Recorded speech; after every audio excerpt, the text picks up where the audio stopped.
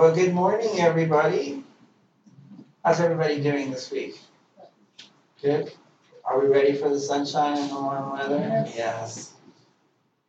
And all the things that come with it, yard work, stuff like that. Well, thank you for joining us this morning. We're going to be continuing our look at Ephesians, and we'll be looking at the relationship between the Father and the Son this morning.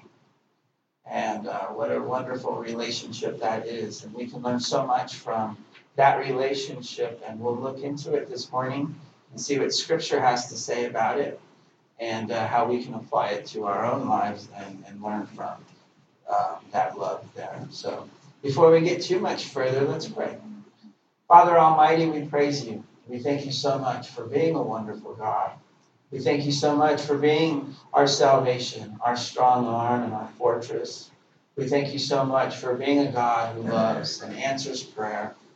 And we thank you so much for surrounding us with your saints and the encouragement and love that you do, Lord. Thank you so much for the direction in your word.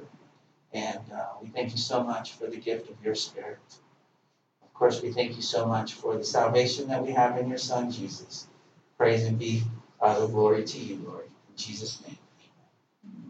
So this morning, as we continue our look at Ephesians, we'll be looking at Ephesians chapter 1, verses, and the scripture says in the King James, "Blessed be the God and Father of our Lord Jesus Christ, who hath blessed us with all spiritual blessings in heavenly places in Christ, according as he hath chosen us in him before the foundation of the world, that we should be holy and without blame before him in love."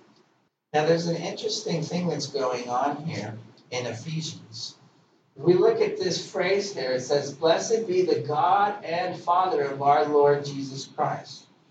So what the scripture is telling us is that even though Jesus is God, Jesus refers to his Father as God. That's his God. And so even though Jesus is God, he takes on this secondary role, if you will. He takes a back seat to the Father and he submits to him out of reverence and respect of who the Father is. And based on his title as God and Father, Jesus says, "I realize that I am your begotten Son and that you are my Father. But not only that are you only my Father, but you are also my God." And we see this submission in the Trinity as the Trinity submits to each other. So the Father, the Son, and the Holy Spirit. We have the Father. The Father chooses to glorify Jesus by making him the Savior of the world. But we also see that Jesus submits to the Father. Even though the Father is glorifying his Son, Jesus submits and says, "I'll do whatever you say." And we'll get into that in a second. And then we have the Holy Spirit, the third part of the Trinity. And what is the Holy Spirit's job? Well, that's the Spirit of the Father. And the Holy Spirit's job is to glorify Christ. And so we have this triangle, this Trinity, if you will. And they're all working in relation, submitting to one another as they glorify one another. So not only are they saying, "Hey, I abide in you and I submit to you," but they're saying, "I will raise you up and elevate you. I will see that the world praises you and looks upon you as God." And that's what Jesus is doing here. And we see that over and over again. Jesus is praying to his Father. Jesus does things by the will of his Father. He does things through the love of his Father. All these things because not only is the Father his dad, but is God too. And there's this relationship going on. So we're going to learn from this relationship, even though Jesus and the Father are equal, Jesus says, "I will lift you up, Father." And the Father says, "No, Son, I will lift you up." And we have this thing going on where they're submitting, and specifically the Son submits to the Father, but then everyone is glorified. And we all see this happening, as King James says, in love. That's the key there. So before we get too much further, let's look at point one. What is point one? Christ is equal to the Father. We see that in a couple of places, and it's really what got Jesus, quote unquote, in trouble with the Pharisees. In John 5:18, it says, this was why the Jews were seeking all the more to kill him, because not only was he breaking the Sabbath, according to them, right?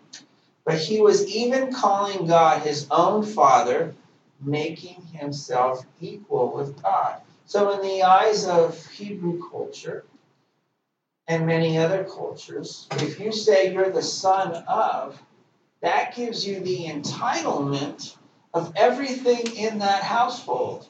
So in other words, if your dad has a particular responsibility and authority, you being the son and heir to that household would also have those responsibilities and authorities before men. So Jesus saying that God is his Father, in essence, he is saying, I too have those powers. I am of God. We're equal. He's my Father. Therefore, I am his inheritance, or vice versa. The next thing that we see, and Paul takes it a step further in Philippians. And we're going to spend much of our morning looking at these verses here.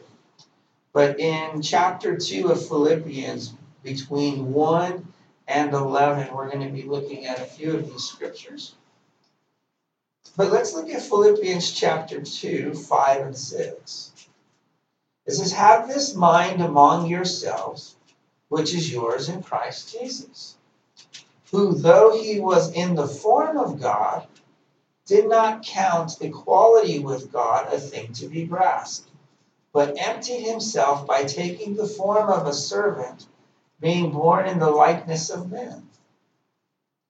So we see that Jesus, though he's equal with God, he didn't go there. He didn't say, hey, we're going to compete.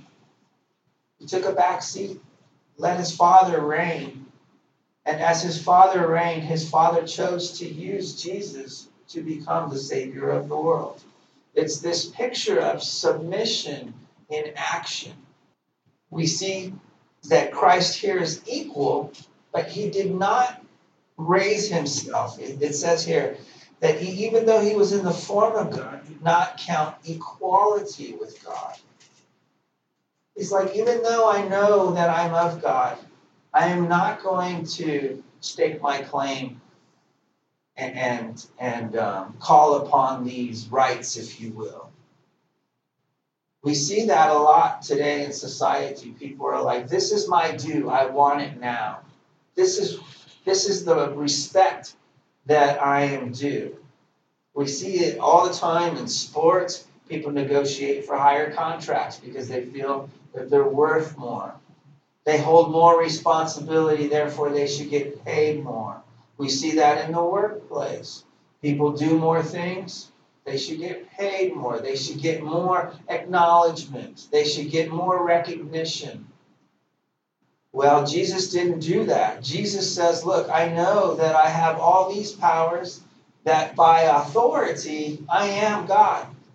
But Jesus says, no, I am not going to call on my rights as God.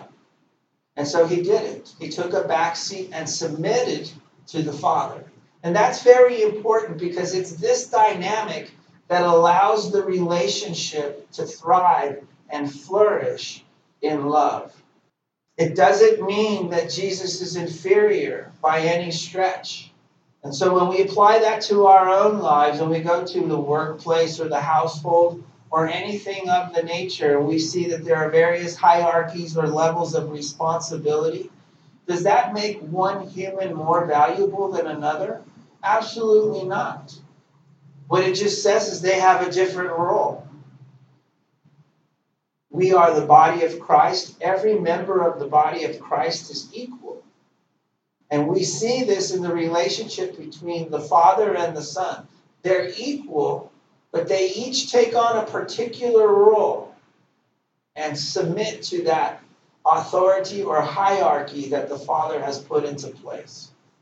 So, where does that make us? Well, we see, and we're talking about this in 7 and 8, that Christ submitted to the Father. In 7 and 8 it says, "But he emptied himself by taking the form of a servant. Being born in the likeness of men and being found in human form, he humbled himself by becoming obedient to the point of death, even death on a cross." So Jesus, though being God, said, "I will be obedient to you, Father, and whatever you decide that you want to do, I will submit to that." He submits to the authority and the Godhead of the Father. So let's not beat this too much, but what does that mean for us? It means that there's this relationship going on between God and his Son. And that relationship, as we know it, is called abiding. Jesus says that he is in the Father and the Father is in him. And Jesus is teaching us the same thing, that if we abide in God, God will abide in us. And so as we look at these scriptures and we see the dynamics of the relationship between the Father and the Son, what we should be looking for is how do we apply what Jesus did in relation, in love to the Father? How do we apply that to our own lives so that we can walk just as Jesus did? Jesus is in the Father is in him. If we are in the Father too will be in us. And so that's the dynamic of the relationship we're looking for. How does this happen? Jesus submitted to the Father. So as a Christian, we too submit to God. What is God's will for our lives? Well, the first and foremost is that we call upon his Son, Jesus, as Savior. But it also means that we walk by the Spirit, and if we do the things that are pleasing to the Father. And we know, from the 10 Commandments, obviously there are those things that we should obey. But it also means that in love, that we saw in the scripture, in love, we serve one another. In love, we serve God. In love, we submit to the hierarchies and the relationships that he has put forth so that his kingdom can operate. Even though we're all equal, we can't all be, quote unquote, leaders. And even those leaders we know in Scripture, they're not called, so to speak, to lead as the world leads, but to become a servant of all. Jesus says that he did not come to serve, or rather to be served, but he came to serve, just like us. And so that's what we use our authority and leadership for. We use it to submit to one another and to serve one another, just as Christ did. So in John 5:30, Jesus talks about this abiding in various places, but let's see what it says here in 5:30. It says, "I can do nothing on my own. As I hear, I judge, and my judgment is just, because I seek not my own will, but the will of him who sent me." And then again in 6:38, it says, "For I have come down from heaven not to do my own will, but the will of him who sent me. And this is the will of him who sent me, that I should lose nothing of all that he has given me, but raise it up on the last day. For this is the will of my Father, that everyone who looks on the Son and believes in him should have eternal life, and I will raise him up on the last day." So Jesus is operating in the will of his Father. And then he really brings it home in 15:10 in John. And he says here, "If you keep my commandments, you will abide in my love, just as I kept my Father's commandments and abide in his love. So when we walk in God's will, we're keeping his commandments. Or vice versa, when we do God's commandments, we're walking in his will. That's what Jesus came to do. He came to do the will and work of his Father. And so when you do that, you are abiding in God. And when you're abiding in God, God will abide in you. Okay, so this is the dynamic that is occurring because Jesus chose to leave his right as God on the table and submit to the Father and his purposes. But when we do that, we don't become a slave. We don't become a pawn. The Father elevates us in this love that we keep talking about, and he elevates his children. And we're going to see in John chapter 17 that it is God's goal that his children become glorified, just as Jesus was glorified. When God's children are glorified, the Father is glorified. When people recognize that God's children are doing something special, something good, they see this love of God. God is brought to people's minds, to their hearts. They recognize that there's some divine force happening, that there's some special good going on, not only in people's lives, but the community. When they recognize this, because people look to God as the source of this, God is glorified.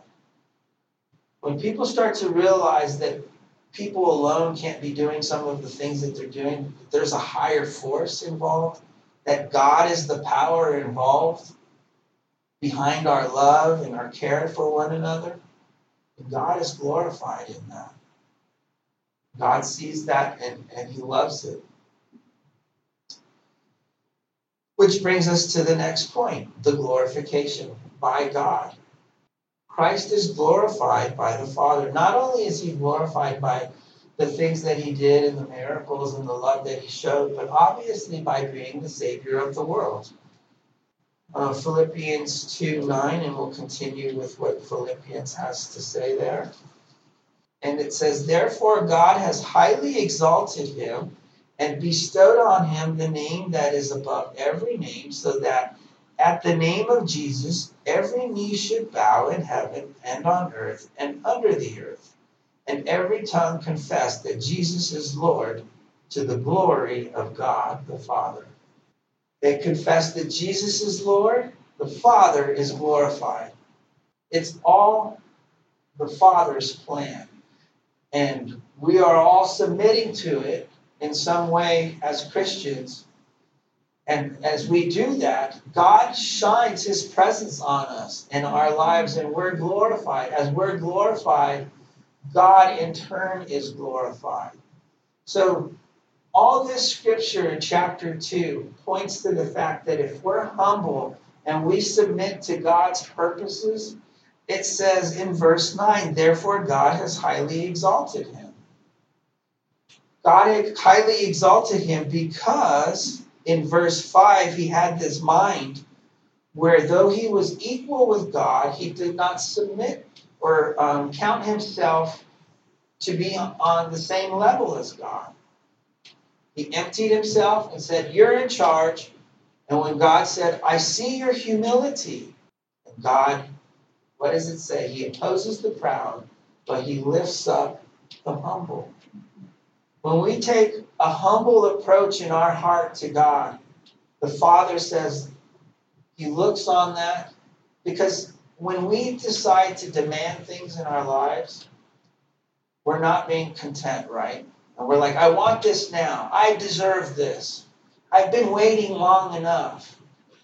Well, that's not humility. That's self-righteousness, where you think that you deserve what is yours. It's no different than the prodigal son. We are somewhat familiar with that story where the prodigal son demands his inheritance now from the dad. And the dad says, okay, here you go. And what does the prodigal son do with that inheritance? He goes off into the world and he blows it. He goes to a place like Las Vegas and he lives it up, and he basically a week later it's all gone, and then he's working in the pig pen. He blew all his inheritance. He didn't show good stewardship of what God gave him, and he lived it up for the world and had a good time right now. And then he blew it all. And he realized the blessings that he had from his dad, and he went back. Well, that's because initially he did not submit to his Father's will. If we look at Christ in that relationship with the Father has a plan. Not only did he have a plan to lift up Christ to be Savior of the world, but likewise, that plan doesn't stop there. He too has a plan for us that he drafted up before the foundation of the world. And then when we show humility and we say, Father, let's walk in this plan. I will submit to you. I know that you love me. And God takes that heart of humility and he elevates us and he glorifies us and he gives us those same blessings that he reserved for his Son. We cannot forget the fact that in 2 Peter, it tells us that God has blessed us with every spiritual blessing that we need. Everything to be divine partakers in this world with him. But what does it mean? It means, okay, I will submit to you, God. I know things sometimes will not go my way, but as long as they go your way, everything's okay. Because even in frustration, we could sit there and go, okay, how is this working out? Because right now, it doesn't feel too good. A great example of that is Jesus in the garden just before he's about to be crucified. He says, your will, Father. But he's like, in the flesh, this doesn't feel too good. So if there's any other way that this cup can pass, let's do that. But your will. And then he realizes, okay, this is the way it has to go down. He knows that in his flesh, he's being tormented. He's being attacked by Satan. The Romans are coming after him. The weight of sin of the world is coming down on Christ. But yet he still chooses to submit to the Father in his love, knowing that the glory at the end is going to far surpass any pain that he felt. Think about how Jesus felt when he walked out of that tomb, resurrected. He defeated Satan, he defeated death, and he conquered sin for the benefit of mankind. What a victory! But he had to give up his life.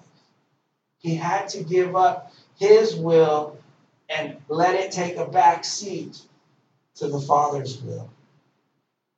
When we do that, he knows that we're going through difficult times.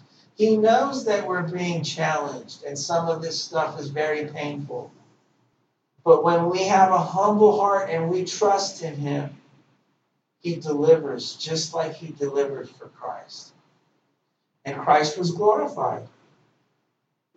Which leads me to the fact that this was a display of God's love to his Son.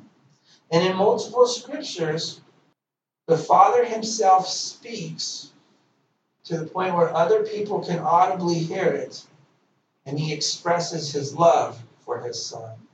In Matthew 3:17, when Jesus was baptized, it says here, and behold, a voice from heaven said, this is my beloved Son, with whom I am well pleased. And then again, in the transfiguration in Mark, in chapter 9, Jesus takes John and Peter, and they go, and Jesus meets with Moses and Elijah. And it says in 9:7, and a cloud overshadowed them, and a voice came out of the cloud, this is my beloved Son, listen to him. And suddenly looking around, they no longer saw anyone with them but Jesus only. In a couple of places, God audibly expresses his love for his Son. So as I mentioned, what does this all mean for us? Well, as we look at this relationship, I want us to see it as an example of how we work in love with the Father. Jesus was the picture, the illustration the instruction manual, if you will, for how we as Christians, how we as people are supposed to operate in love with God, how we're supposed to submit to Him, and how we're supposed to relate to Him. We're not supposed to look at God and be so afraid of Him that we disobey Him. Some people are so fearful of God that they want nothing to do with Him. Let's not let His power intimidate us to the point of paralysis, but let it come and seek into us and empower us, drawing us closer so that we realize the true nature of who He is. Because a lot of people think that God just wants to control us. That's not the case at all. God simply wants us to be holy and stay out of trouble. But He has said this whole world is for you as Christians to glorify God. Use everything that He has given us to serve Him and to bring Him glory. Use the things in the world to help one another, not to put one another down. When we see people who are trying to acquire more and more things, rise up the company ladder or the power politics or whatever they're at, and they want more. They want more. Whatever they have is not good enough. They own one company, now they want two. A great example of this is Elon Musk. Isn't that his name? The Tesla guy? Now he wants to open a candy company. Right? Nothing satisfies him. Why? Because he doesn't have God in his life. He's not content with anything. So he has to keep going on to the next biggest venture, and hopefully that satisfies his adrenaline. Hopefully that satisfies his need for power and money and attention. Let's not forget that these guys aren't doing this behind the scenes. Everybody knows who Elon is. Why? Because he's sending out media things to everybody and saying, look at what I'm doing. Look at what I'm doing. I'm doing these things. And when things don't go right, he attacks them. Just like anybody else with an ego. They're like, hey, Elon, why did you do this with your analysis? Why are you questioning me? Why are you in the public? This is what happens to people of power. They thirst for more and more, and they're never satisfied with God. They don't want anything to do with Him. You want me to take a back seat and submit? You want me to think less of myself? I'm trying to conquer the world. I'm trying to go to space. We have two competing agendas here in the world. As Christians, we look to Christ and how He loved on the Father and how the Father loved Him. And by no means do we take a self-righteous or prideful attitude. And we look on Him, we have a humble heart, and we submit to the will of the Father. We do these things out of love. We do these things out of love. Think of your own relationship with your own parents. We serve them out of love. Now, there were times when our parents got mad at us and said, hey, if you don't do right, you're going to get disciplined. You're going to get punished. But those are the times where we're walking contrary to sound judgment. Well, just like that in the world, when we start to do things that run contrary to God, as a loving Father, He guides us in the right way to live. He says, remember my laws. They say not to do this. Remember my teachings. They say not to chase after the world. Because what's going to happen if you chase after the world? You're just going to get hurt. Well, it may not seem like that when your company is thriving on its way to the top as you run over people. But once you get to the top and there's no more place to go, and you realize that you've stomped on everybody to get there, and now nobody really loves you, and you're alone. You have everything that you wanted, but now you don't have people. There's nobody in your life to share it with. And you're so far from God that He's not even in your life. All this from chasing after the world. But when we chase after God, God says, seek me and my righteousness first, and all these things will be added on to you. God is saying, if you chase after me, you abide in me, you trust in me, I will take care of you. I will make sure that the things that you need are presented to you, that you're blessed, that you're cared for through this world. And through it all, you'll obtain salvation. We look at this love in action. It's a beautiful thing. And I think the best part about it, and I'm not sure I put it on here. Yeah. The best part about the Father's love is that God chose his Son, and his Son only, to be the Savior of the world. He says, because you do these things for me, Son, and because you love me, I will give you the title of Savior. No one else has that title. All because Jesus submitted to the Father. Now, we're not going to be made Savior, but I want us to know that Jesus came out of obedience, even obedience to the point on the cross, for us. This was a great display of God's love, not only to his Son, but to each one of us. That God would take his only Son, put him on a cross, so that we can be included in his kingdom for eternity. All this was done in love. This love right here that we keep talking about. If we learn anything as Christians, I want us to try and gain some kind of idea, some kind of measure to grasp what God's love is truly like. I don't want us to go through the world and go, oh, we missed the mark. I never saw God's love. Because that happens. Christians go through life and they're so into the traditions. They're so into all the things of the church, but not Christ himself. I don't want us to go through life that way. I want us to go through life as Christians who are extremely close to the Father. And then when we pray to him just as if he was right before us. And he's our daddy. We know he's our daddy.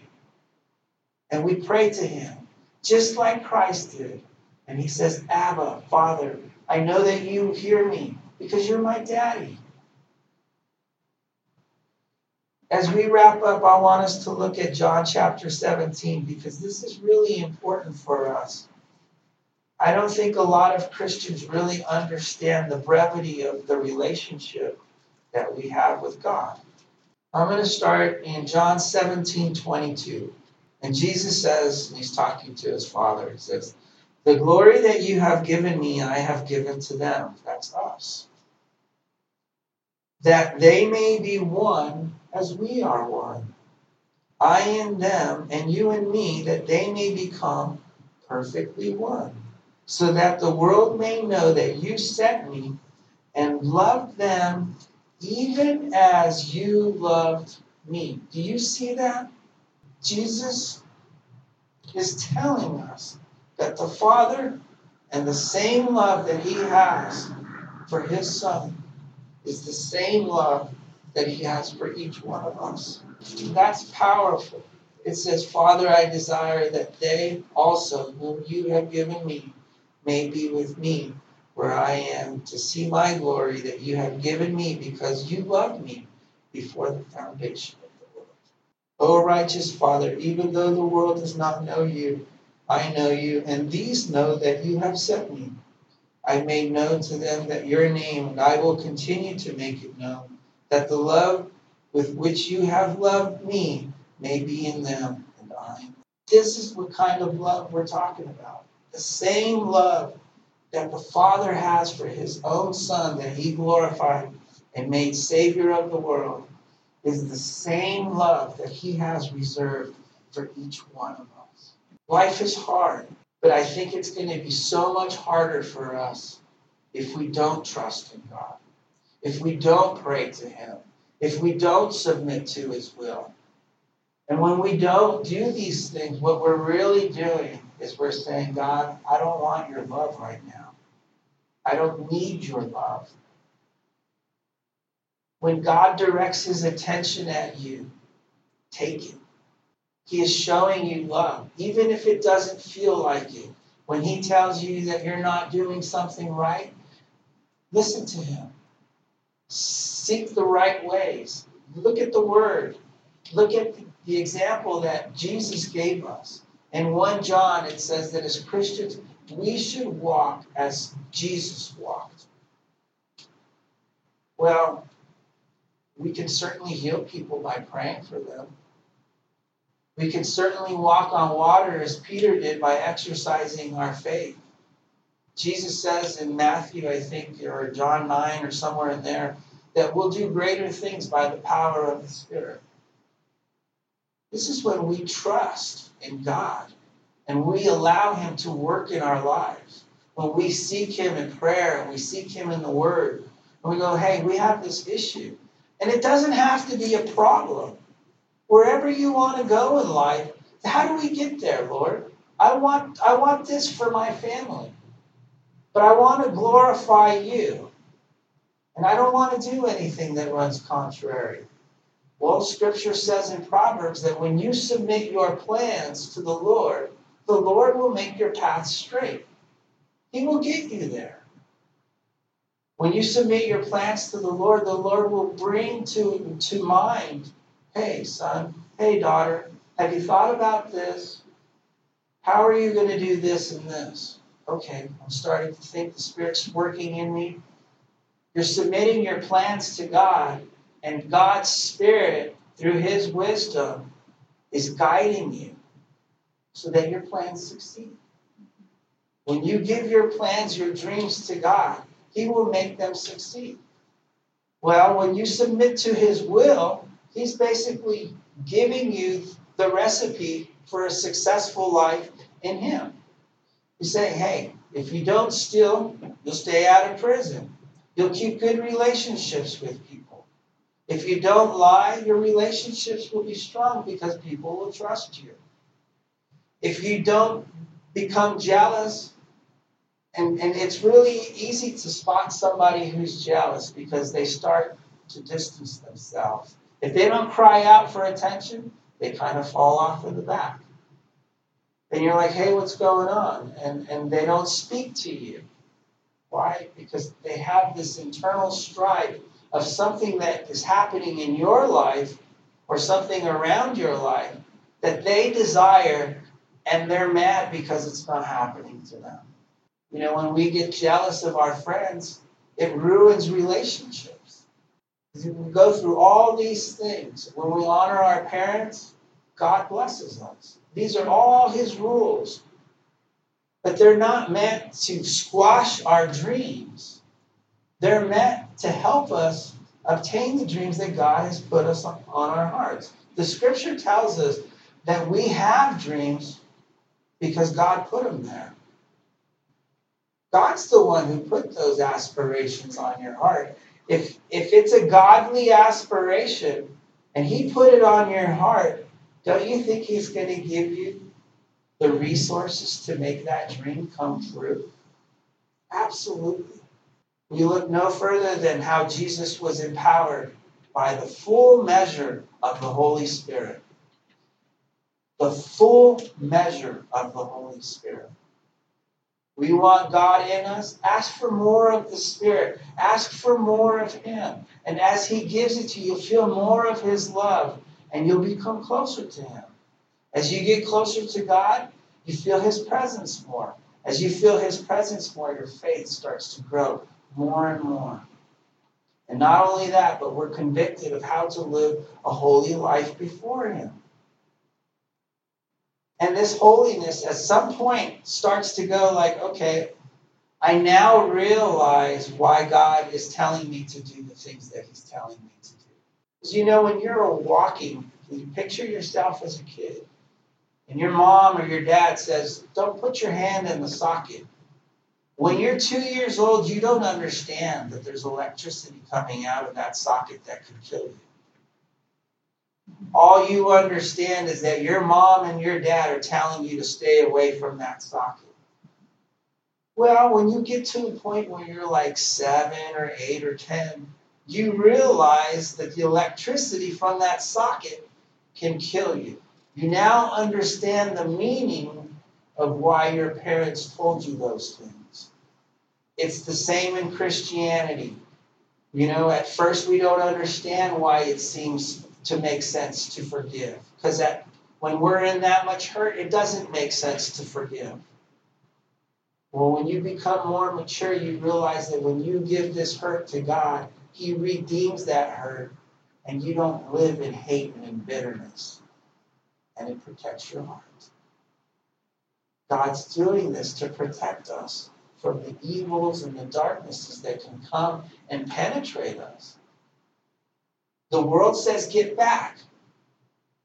Seek revenge. Get even. God's saying, I'll take care of it. I'll take care of it. Protect your heart. Stay in Christ. Let's pray. Father Almighty, we thank you so much for your goodness. We thank you so much for giving us an awesome picture of the relationship that we can have with you in love. All this through Jesus Christ. We thank you so much for allowing us to participate in salvation and your divine nature, Lord. Thank you for the gift of the Spirit and teaching us the way you do about your love. Thank you so much for your goodness and your faithfulness, your compassion. And Lord, I just thank you so much for my brothers and sisters in Christ. You are an awesome God, and we give you all the praise. In Jesus' name.